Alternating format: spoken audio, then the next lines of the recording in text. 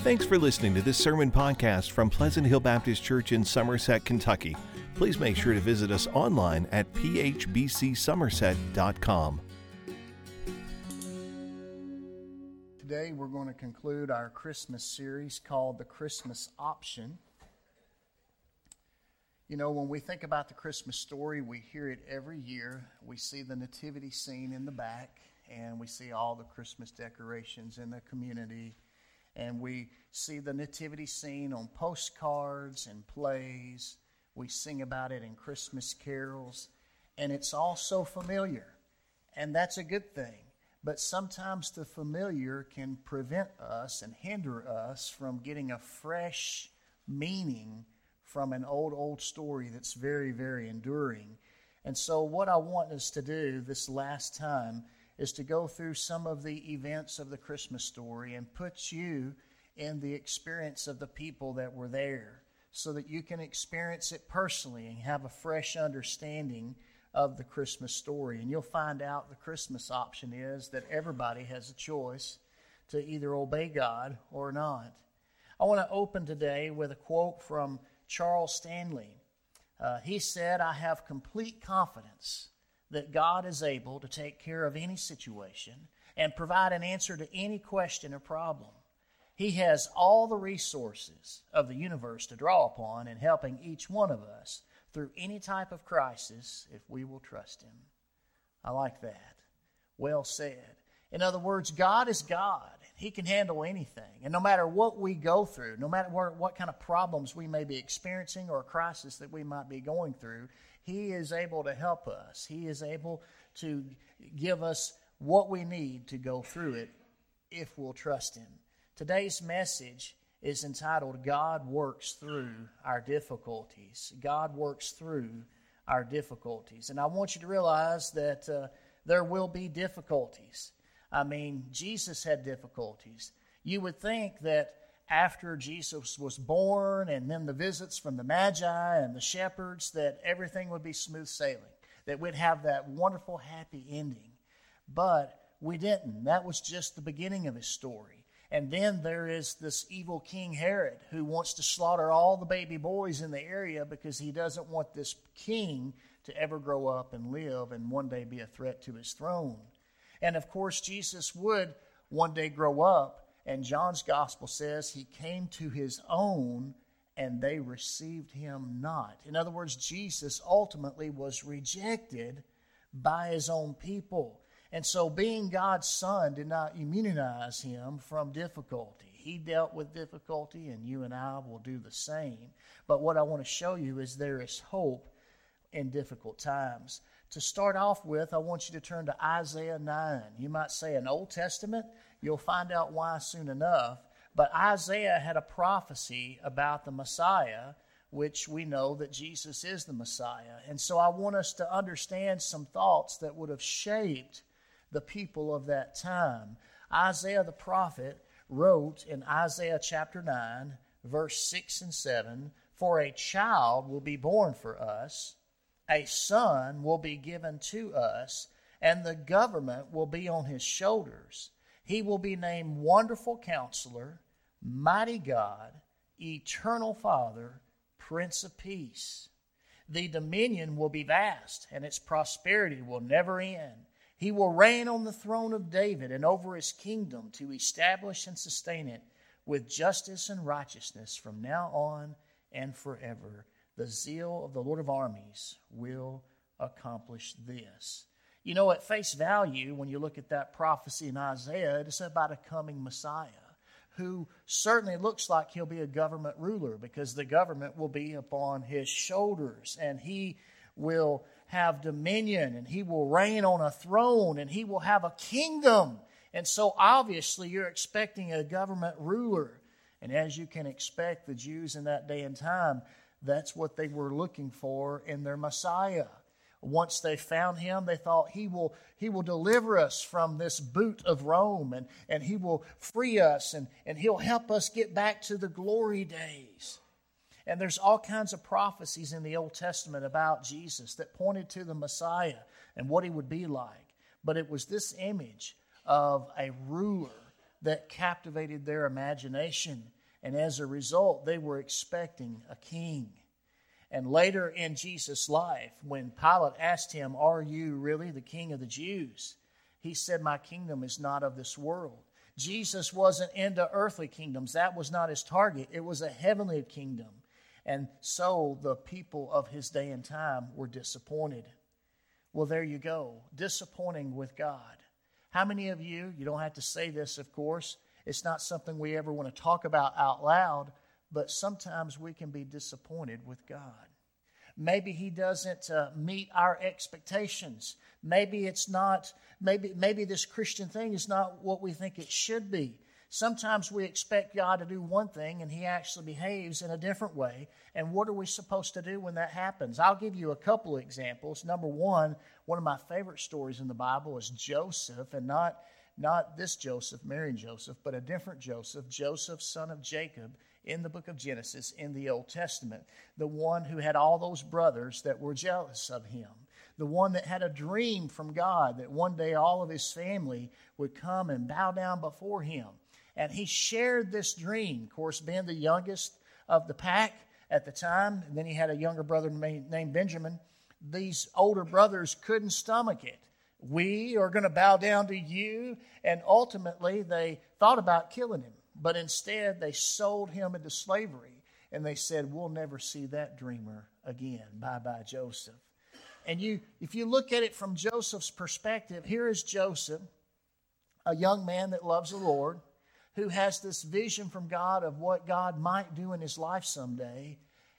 And in his excitement, he shares it with those he's closest to, that he loves the most. And then his world gets turned upside down and inside out. Betrayed by his own family, sold into slavery, taken to a foreign country where he knows nobody. And now, what about this dream? God, what are you doing? This doesn't make sense. And you can look at that, and I'm sure Joseph was disappointed, and I'm sure that's an understatement. But obviously, if you know the rest of the story, you'll know that ultimately God's hand was on Joseph's life. And he went through a series of experiences that ultimately led him to prison, even though he didn't do anything wrong.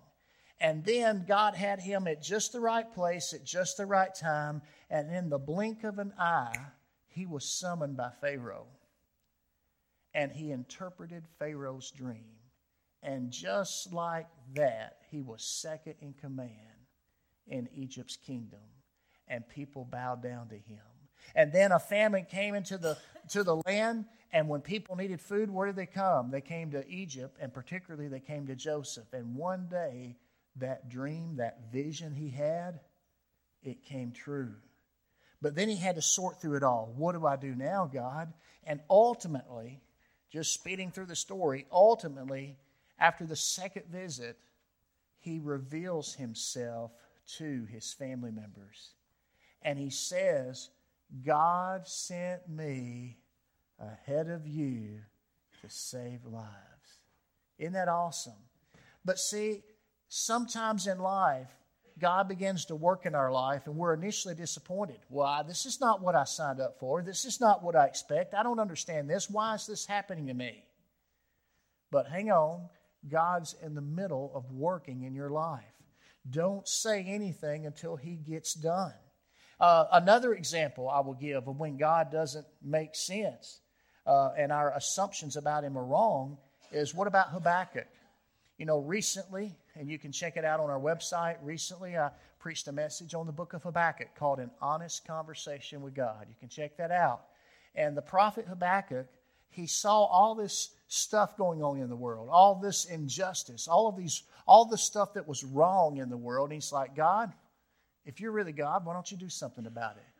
Why are you silent? What's going on? Why don't you do something?" He had an assumption about God. And then finally God spoke. And it really shook him up. But ultimately at the end of that short letter, Habakkuk says, "You know, God, even though the barn's empty and there's nothing for me to point to give me comfort and security, I still trust you." Still trust you. You see, here's the point. sometimes our assumptions about God are wrong. And we need to realize that when our assumptions of God don't match who He is, then it's our responsibility to shift our perspective of God. Here in this prophecy, people were expecting one thing, and then when Jesus came, they got something different. Can I tell you something? Sometimes people get off track, sometimes they get struggle, sometimes they get stuck when they have a skewed relationship with God. One of my favorite stories is the woman at the well in John 4. And she goes to the well when nobody else is there because she's got a reputation. She doesn't want to hear the whispers. She doesn't want to feel the stares of people judging her. She shows up at high noon, which is something you don't do in the Middle East, to go to a well. And who's there? Jesus. And he asks for something to drink. Wait a minute, why are you talking to me? You know, you're a man and I'm a woman. We're in public. Hey, wait a minute. You're a Jew and I'm a Samaritan. We're not supposed to even associate with one another. And he says, if you knew who I was, you would ask me for a drink and I would give you water and you would never thirst again. What? Sounds crazy, don't it? But he saw something in her and he offered something that she desperately needed. So she begins to dialogue with him. And then they come into a debate. And then finally she's like, how do you know so much about me? You know, when the Messiah comes, he knows everything. He'll explain it all. And then he basically says, you're talking to him. Hello. Wow. You see, sometimes our assumptions about God are wrong, and we have to shift our perspective of God. A second thing, look at the next part of the story, the escape to Egypt. Look, if you will, in Matthew chapter 2. In Matthew chapter 2. Verse 13. After the Magi, the wise men, after they were gone, an angel of the Lord appeared to Joseph in a dream, saying, get up, take the child and his mother, flee to Egypt, and stay there until I tell you. For Herod is about to search for the child to kill him. So he got up, Joseph did. He took the child and his mother during the night, and he escaped to Egypt. He stayed there until Herod's death, so that what was spoken by the Lord through the prophet might be fulfilled. Out of Egypt I called my son.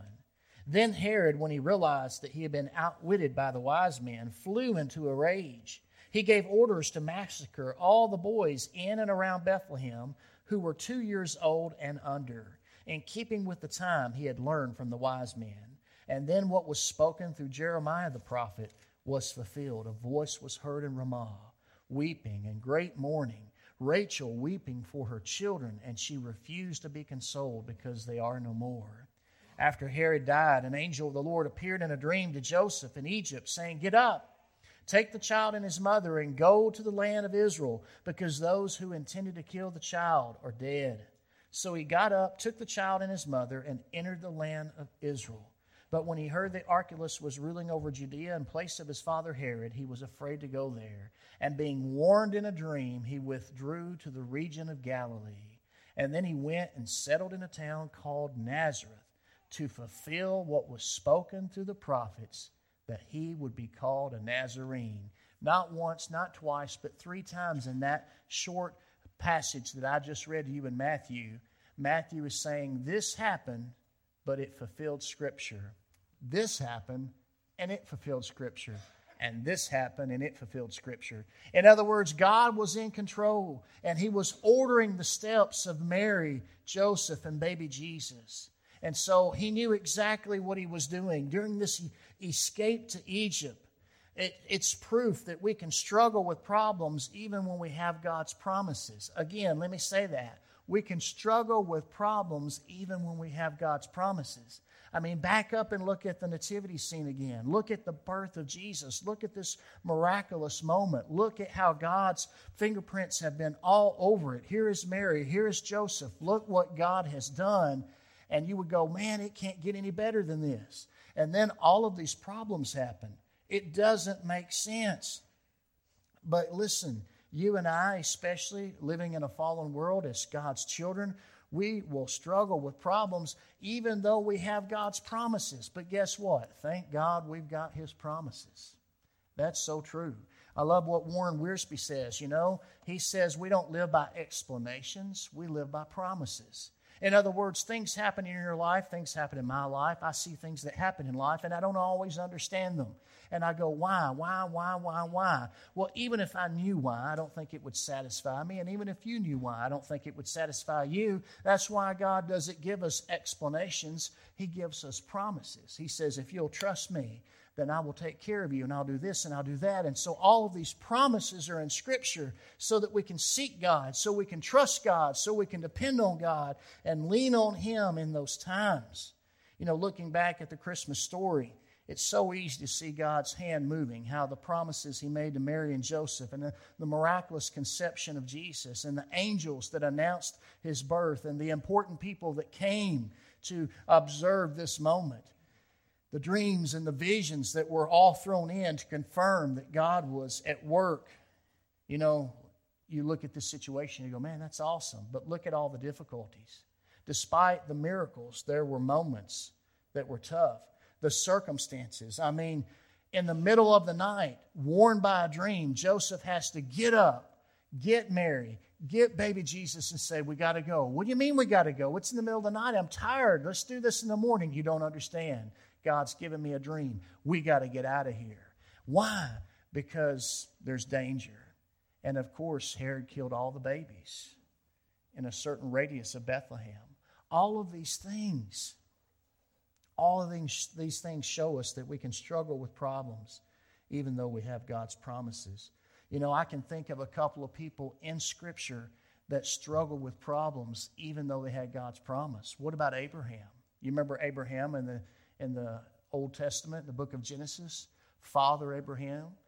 We sing about him in Sunday school, Father Abraham, who had many sons. But hey, there was a day, most of his life growing up, and then he got married, and he and Sarah did not have kids.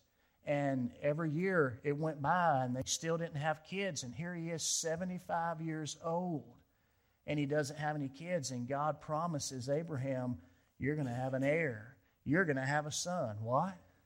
And then, guess what? You're thinking, 75 years old? That's amazing.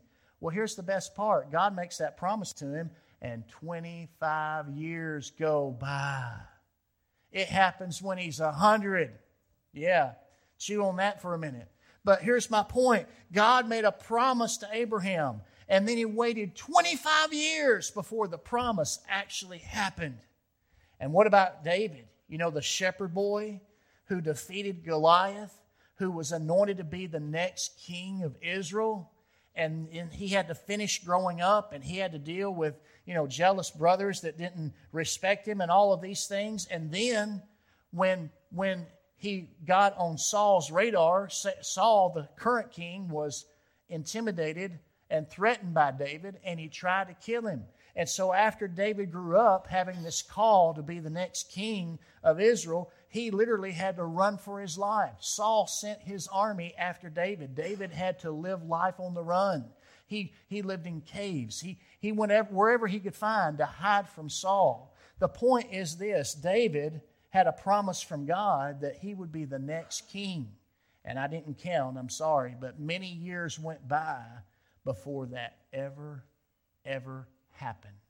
What's my point? My point is this: that you and I, as children of God, will have problems in this life even though we have God's promises. So don't act like it's an unusual thing.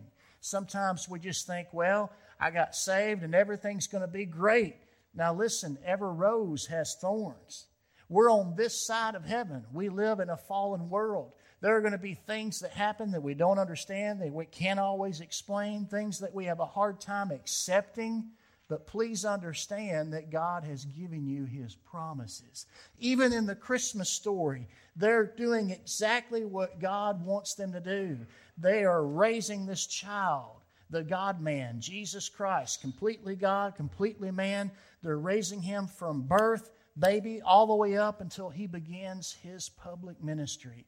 And yet they are having to follow God's prompts. When He warns them, when He directs them, when He guides them, they've got to stay in step with what God is doing in their life. It doesn't mean that it's problem-free. It just means that God's promises are powerful to get them to overcome the difficulties they face. Well, now let's fast forward. Let's fast forward to John chapter 1, the Gospel of John chapter 1. As I just said, Jesus did grow up, and he began his public ministry. And John's Gospel says it so well. In the Gospel of John chapter 1, beginning in verse 9, it says, "The true light that gives light to everyone was coming into the world. He was in the world, and the world was created through him, and yet the world did not recognize him. He came to his own, and his own people did not receive him. But to all who did receive him, he gave them the right to be children of God, to those who believe in his name, who were born not of natural descent, or of the will of the flesh, or of the will of man, but of God. The Word became flesh and dwelt among us. We observed his glory, the glory as the one and only Son from the Father, full of grace and truth." Who is that talking about? It's talking about Jesus. That's who it's talking about. Jesus came. He came into this world. And guess what? He was rejected. He was rejected by the very people that he came to save. Jesus shared our experience, and he overcame them. Throughout Jesus' life, he experienced everything we do. He was born to imperfect parents. How do I know his parents weren't perfect? Because they lost him and had to go back and find him. You remember that story? Yeah? And not only that, but he was disrespected. He was rejected. He was tempted by Satan himself. And he was accused of things he never did. And yet, in all of that, he never sinned. The good news for us is no matter what we go through, God understands our pain, our temptation, and our struggles as well. You see, when we look at the significance of the Christmas story, Jesus came, he lived, and he died. And he died for you and me. He paid the price of our sins when he hung on that cross. When the angel announced his birth to Joseph, he says, "I want you to name him Jesus because he will save his people from their sins." What a powerful statement that is. God works through our difficulties, and he gives us hope. Can I tell you something? Becoming a Christian doesn't mean we're problem-free. It doesn't mean we'll never have any difficulties. But it does mean we have an advocate with the Father. We have someone that can sympathize with us because he's walked in our shoes. His name is Emmanuel, God with us. It's Jesus. And not only that, but he offers us victory over it because he lived and he died and he rose again. And now the Spirit of God that raised Jesus lives inside of us if we believe him. And we have that presence and power of the Holy Spirit to overcome any difficulty along with the promises of God and his Word. What a powerful combination to remind us that yes, we will have difficulties, but praise God, we have a God that is greater than that. I love that. 1 John is a verse that came to my mind as I was preparing this. 1 John chapter 5. John said, "For this is what love for God is, to keep his commands. And his commands are not a burden, because everyone who has been born of God conquers the world. And this is the victory that's conquered the world, our faith." Who is the one who conquers the world? But the one who believes that Jesus is the Son of God. In other words, living the life that God has called us to live is not a burden. It's a blessing. And when you realize that, you'll realize why it's a blessing. Because we've been born of God. And greater is he that's in me than he that's in the world. We now are an overcomer. We are now a conqueror. We now have victory that overcomes this world. We have victory that overcomes all these difficulties. And it's because of our faith in what? Or should I say our faith in who? It's our faith in Jesus Christ, the Son of God and the Son of Man, who came into this earth. He lived and walked among us, and he died the death that you and I deserved. He lived the life that we should have lived. He died the death that you and I deserved. He died and took our place.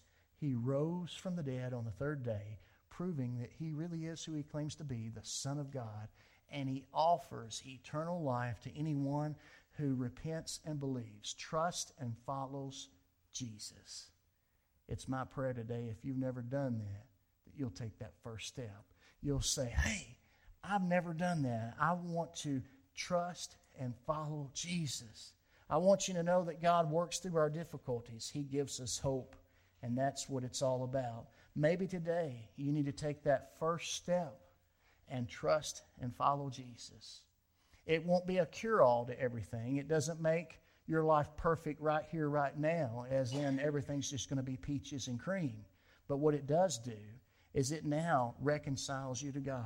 You now have a relationship with Him, and you have hope for now and hope for later. And you have the presence of the Holy Spirit, and you have His promises in His Word that He'll be always with you. He'll never leave you. He'll never forsake you. I can't think of a greater gift. I can't think of a greater life than that.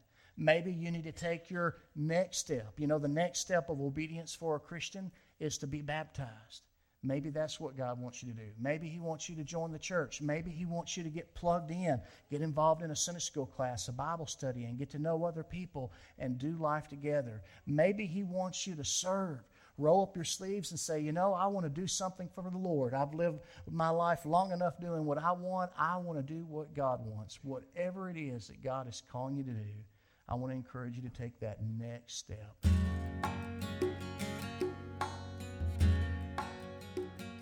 Thanks for listening to this sermon podcast from Pleasant Hill Baptist Church. To learn more about the church, find out meeting times, or learn how to contact the pastor, please visit phbcsomerset.com.